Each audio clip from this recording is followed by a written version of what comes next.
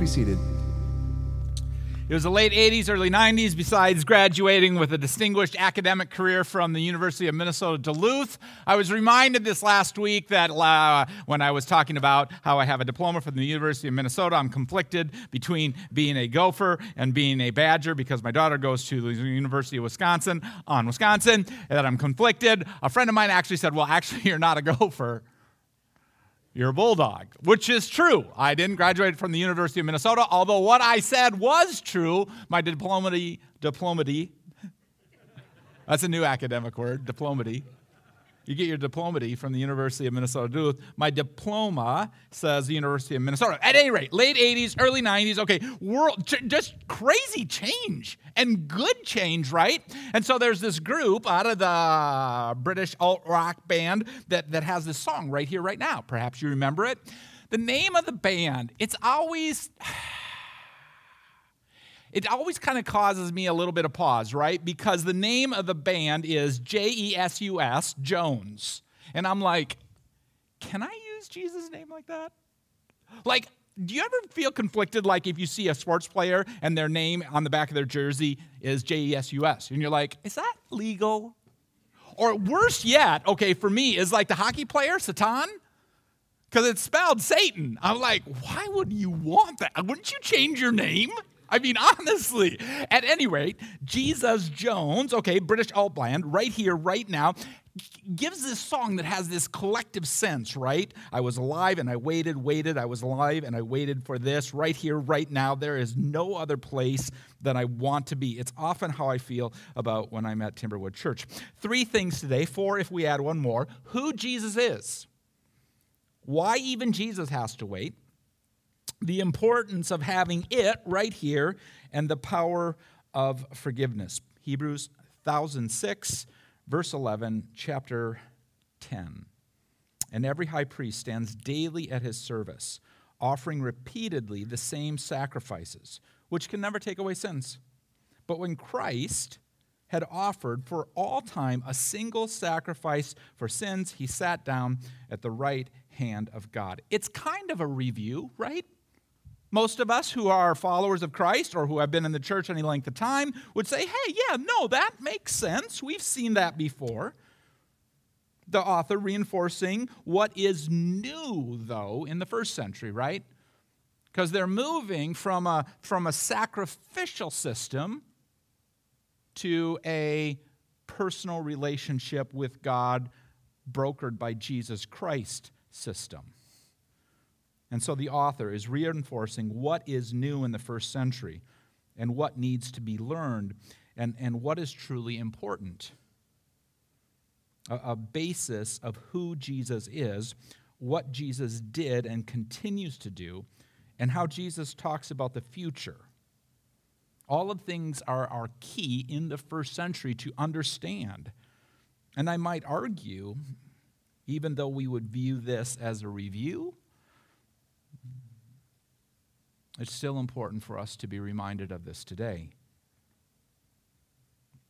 If you want to be a follower of Christ, then knowing who Christ is and what he did and what he offers and the example that he provides is absolutely key. If you call yourself a Christian, well, let me put it this way.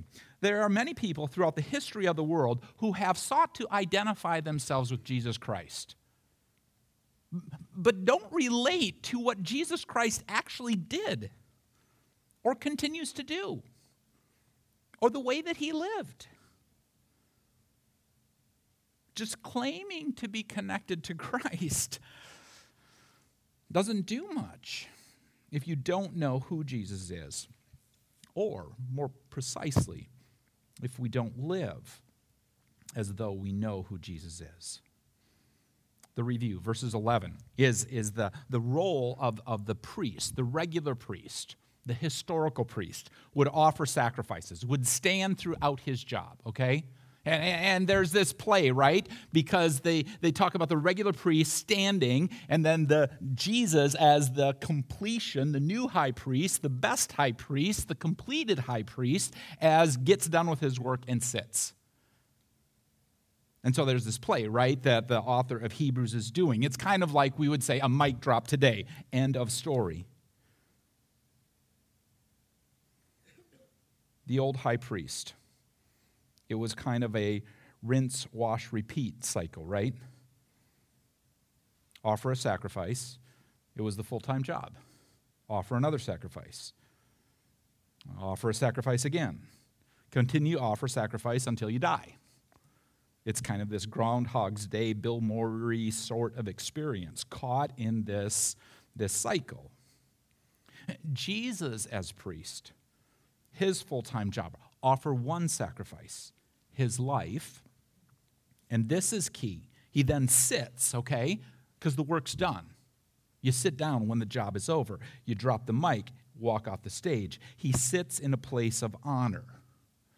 But his work is not completed because the place where he sits offers both accessibility and responsibility. It offers honor to an individual who has completed the required task, but it also offers responsibility and access. It's really pretty cool and massively distinctive. And while there is no other need to offer any more sacrifices, that is done, that job is complete, Jesus can sit down. Jesus' work is not done. When he dies on the cross and experiences the resurrection, he continues to execute. He sits in this place of honor and access and responsibility and is completing the very best that the Father has in store for us. Have you ever played the game 6 Layers of Separation? Okay, there's also the game 6 Layers of Kevin Bacon. Okay, I love bacon. Okay, I kind of like Kevin Bacon. Okay, and basically the idea is that all of humanity, okay, this is the theory, all of the humanity can be connected, okay, through 6 casual acquaintances. Okay?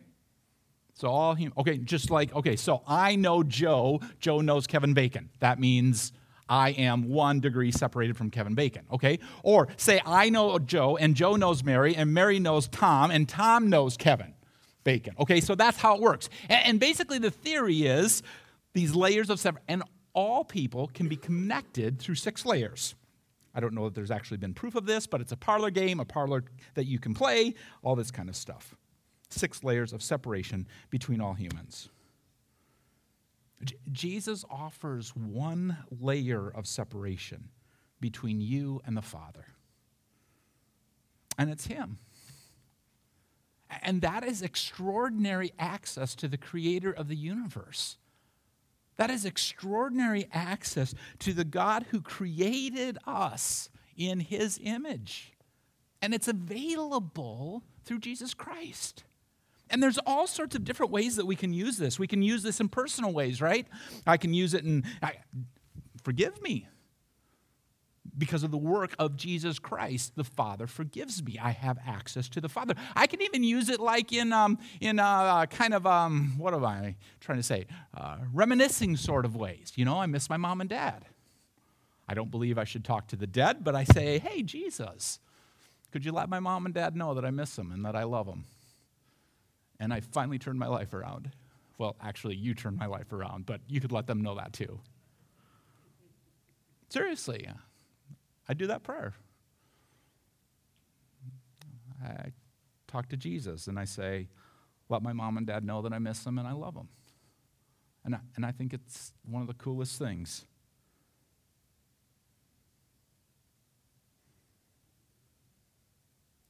Because of this 1 layer of separation, because of the access we have to the Creator through Jesus Christ,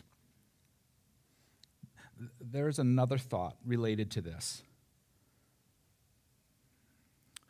We don't have to look impressive to God for God to want to love us.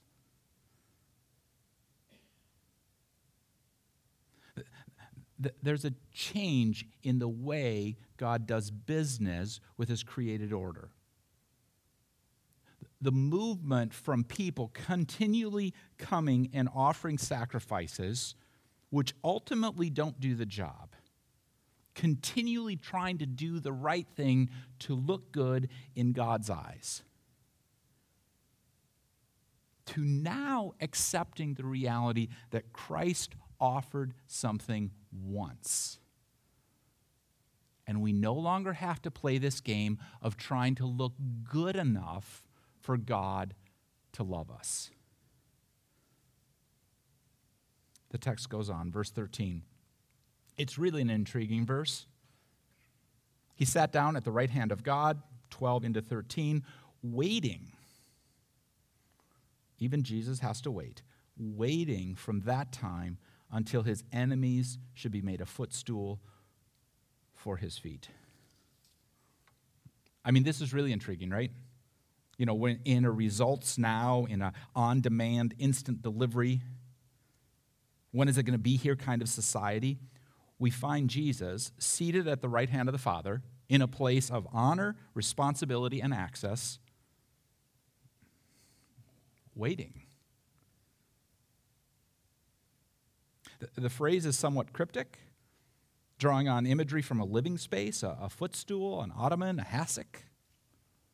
Waiting for a day of peace, waiting for a day of rest, waiting for a day when you're sitting back in your easy chair, kicking up your feet on the ottoman in front of you. If you're listening to another preacher right now, you're killing me. Come on. Come on. I'll just let you finish up. Maybe we should just put it on the microphone. It'd be good. What? I don't know. I don't know that I can go on. There's not many things that take me out of my game, but another preacher in the same space is like, ah. The cryptic phrase, right, is intriguing, right? Because I've never had a footstool attack me. The ottoman is not just not an offensive tool, it's not even a defensive tool. It's a relaxing at the end of the day with a beverage in hand sort of tool. And it's a picture of what hasn't happened yet. And in this cryptic verse, right, there is the acknowledgement of the reality that not everything that is wrong is yet right. And that there is still something going on in the world that is less than what it should be. Almost all the commentators point to like a World War II example. Did you see the 60-minute special on the Ritchie Boys? Had you ever heard of this, the Ritchie Boys? The Ritchie Boys were a group of individuals. Many of them had grown up in Germany, native speakers. Many of them were of Jewish faith tradition. Many of them immigrated to the United States of America at the beginning of World War II. And at first they were viewed suspiciously because they were German nationals, but because they were also Jewish, they're like, well, maybe we can. And so the Ritchie Boys are these exclusive group. Kind of some of them became the forebears of the OSS, Office for Strategic Services, which became the forebears for the CIA, Wild Bill Donovan, that whole bit, right? I knew that, but I didn't know about the Ritchie Boys. And basically what they did was they trained these young men, German nationals of a Jewish faith tradition, and they were brought back into the war to fight. At any rate, most of the commentators, 60 Minutes, check it last weekend. It was amazing. It was the whole thing. John Wortham did the special. It was like, you're like, dang, it feels good, right? I mean, it was just one of those things where we're like, dang, that feels good, because we did right? At any rate, so a lot of the commentators reference this point, right? The difference between D-Day and V-Day, okay? D-Day, okay, the day that the troops stormed the Normandy beaches, okay? June 19, okay? So that day, once that beachhead was secure, within the next 36, 72 hours, it was pretty clear that Nazi Germany was on the way out the door. But V-Day, victory in Europe, was going to be almost another year. And there was going to be some brutal battles that had to be fought between D-Day and V-Day. A lot of the commentators say that's the mentality of what verse 13 is describing. Victory is assured. Victory is not yet realized. There is still this reality, a picture of what hasn't happened yet. But a picture of what will happen. There's also a warning here. Our friend F.F. Bruce argues, really, what side do you want to be on? Do we want to be on the side of Christ, or do we want to be on the side of the world? Text concludes, we're going to go Old Testament before we come back to New Testament. For by a single offering he has perfected for all time those who are being sanctified, and the Holy Spirit also bears witness to us. For after saying, and this is Old Testament, 16, 17, Jeremiah 31, starting with verse 33 roughly, this is the covenant that I will make with them. Because the writer of Hebrews is like, this shouldn't come as a surprise. God has been talking about this for hundreds of years, okay? So this thing that Jesus would offer himself in a unique way, this shouldn't come as a surprise. It's been out there. This is the covenant that I will make with them. After those days, declares the Lord, I will put my laws on their hearts and write them on their minds. Then he adds, I will remember their sins and their lawless deeds no more. Where there is forgiveness of these, there is no longer any offering for sin. How it is and how it can be. How it is, the Holy Spirit lets us know that it's true. How it can be is that the laws, no longer on paper, are written on our heart. Our friend Tom Schreiner argues this idea of perfection and sanctification. It is a multifaceted diamond, okay? It includes in it this idea that you're forgiven, that I'm forgiven, that I don't have to live. We don't have to live with guilt. Have you ever lived with guilt? Replayed a conversation? Replayed an interaction? Search for forgiveness that doesn't seem like it's there? We don't have to live that way. That's what Christ did for us when we asked for forgiveness and what continues to be done. Sanctification is having more of our lives being touched and healed and perfected by God. Perfected by God, more of our lives more completely free from sin. And this is God's work in the life of a person who follows Jesus. But please understand, you shouldn't expect a non-believer to have a life that is perfected and sanctified. It's probably close to impossible. Again, this word sanctified, cleaned up, washed. It's like you've taken a sauna, you've toweled off. You could easily bring in any metaphor that has to do with tidying up, a clean shave, if you shave. If you don't shave, trimming the beard. If you don't, maybe a haircut. Maybe you don't have hair, making sure you run the washcloth over the old melon, okay? Whatever it takes, right? Taking out the trash, flushing the toilet. Any of these can remind us of the work that Jesus made possible to have happen in our life. We don't have to live with the pain of the past. We can be forgiven. One of the great things, indoor plumbing, pull the lever, it's gone. Literally, that's what Christ offers. And some of us may be grossed out by that, but that is the imagery that is in play. Any of these things can remind us of the work that Jesus made possible to have happen in our lives. Be less grumpy? Yes, we can, surprisingly, because of the work of Christ. And when we realize that we can be cleaned up and have experienced it in increasing measure in our lives, and please know, it's God's work in the souls of the willing that makes this possible. We can be willing. We can even work in partnership with God. But God starts the ball rolling. Our gratitude is to God. And likewise, when we fail, we can say, hey, this one's on me, which is opposite of the world. Okay?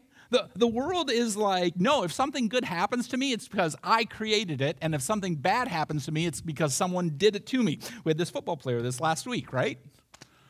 Greatest football player in the world, walks off the field, like takes all his clothes off, well, at least the top half of his clothes. And, that would have been a statement, right? If he had, never mind. No. No. No. The world accepts credit when things go in a good direction and places blame when things go in the wrong direction. It's a dead giveaway. If a person calls himself a follower of Christ and accepts the credit, but none of the blame, it's a dead giveaway. They're not a follower of Christ. A dead giveaway. If you're like, well, that's not my problem, dead giveaway. Dead giveaway. I've never done anything wrong. Dead giveaway. Dead giveaway. They're not a follower of Christ. And if they're not a follower of Christ, then the expectations of who they should be might differ in our brains. If we're a follower of Christ, we give God credit for what he's doing in our lives. We testify to God's goodness in our existence. And I take the blame for the bad. I take the blame for my own sin. Yeah, no. Yeah, my sin keeps me from doing what's right. That's not God's fault. That's my fault. When we do that, we sound like a true follower of Jesus. This idea of forgiveness, right? I will remember their sins and their lawless deeds no more. Where there is forgiveness of these, there is no longer any offering for sin. God says he'll remember our sins no more. No memory, the end of memory. No need to remember because sin has been forgiven. It might be one of the greatest distinguishing realities between humans and the Creator. I find it so hard to forget. I find it so hard to forgive. Remember, the word that is used, remember, it's a special word. It's a word that is much more than describing memory. It's a word used in the Old Testament to refer to God and how he thinks about his people when things are as they should be, or how he thinks or acts when the hope exists for things as they should be. God says, here are the economics of the situation. Because of Jesus Christ, there is forgiveness. There is a remedy for sin, and forgiven sin is no longer remembered by God. I don't know how this happens. I can't explain it. God has the capacity to do something that I cannot even imagine. And that shouldn't be a surprise. A couple thoughts on this. What if I can't forgive? What if I can't forget? I've been told in the past, forgive and forget and forgive, these two things put together. And I found that challenging, right? Because it's really hard for me to forget. And in one level, if I can't forget, I really don't think that that's a problem. Although I might argue it would only seem like I can't forget. To be sure, in some situations, memory keeps us from getting in a bad spot again. I mean, easy example to see. Say you're a spouse who has experienced abuse. And the offender says, forgive me, forgive me. And we've been told, oh, forgive and forget. Okay, but I'm not likely to forget, and my remembering probably keeps me from getting beat up by you again.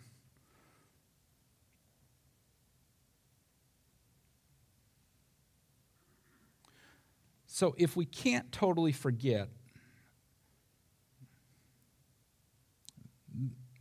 I've got some space there. The challenge is if I can't forgive. Forgiveness in its most elemental is giving up the right to get even. So when God says he forgives us, God gives up the right to get even for violating how he created the world to be.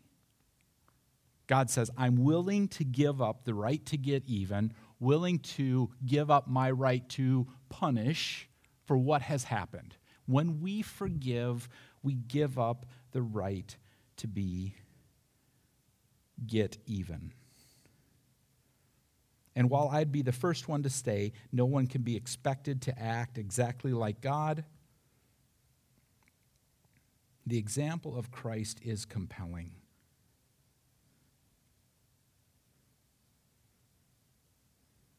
And forgiving is absolutely critical for us to understand and explore and know. Giving up the right to get even. Second thought on this point. In God's eyes, in God's economic reality, if you ask for forgiveness, you are forgiven.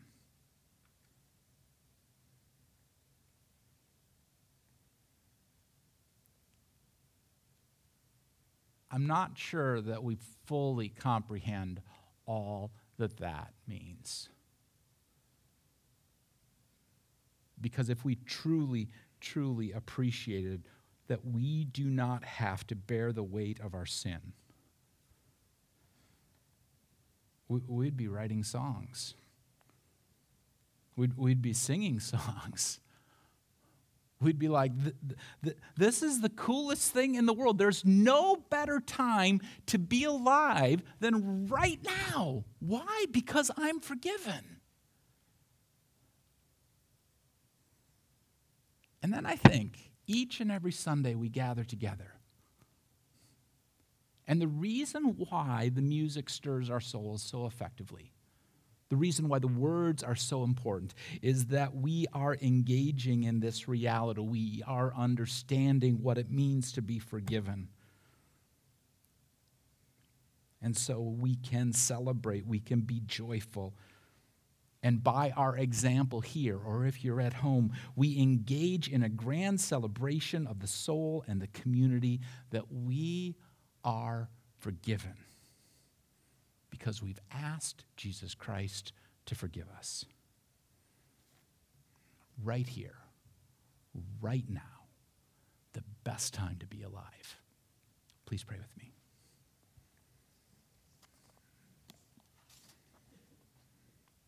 Father, we've covered a lot of ground today. We're grateful. We're grateful for the sacrifice of Jesus. We're also acknowledging, Father, that for some of us, we're in a painful spot in our lives right now. And I tell you, if you are in a bad spot, if you are in a relationship that is putting you in danger, please don't leave today without talking to someone. Don't go into a situation where you put your life or your children's lives in danger. Please let us help you. For all of us, oh great God, we come at the precipice of understanding your offer of forgiveness.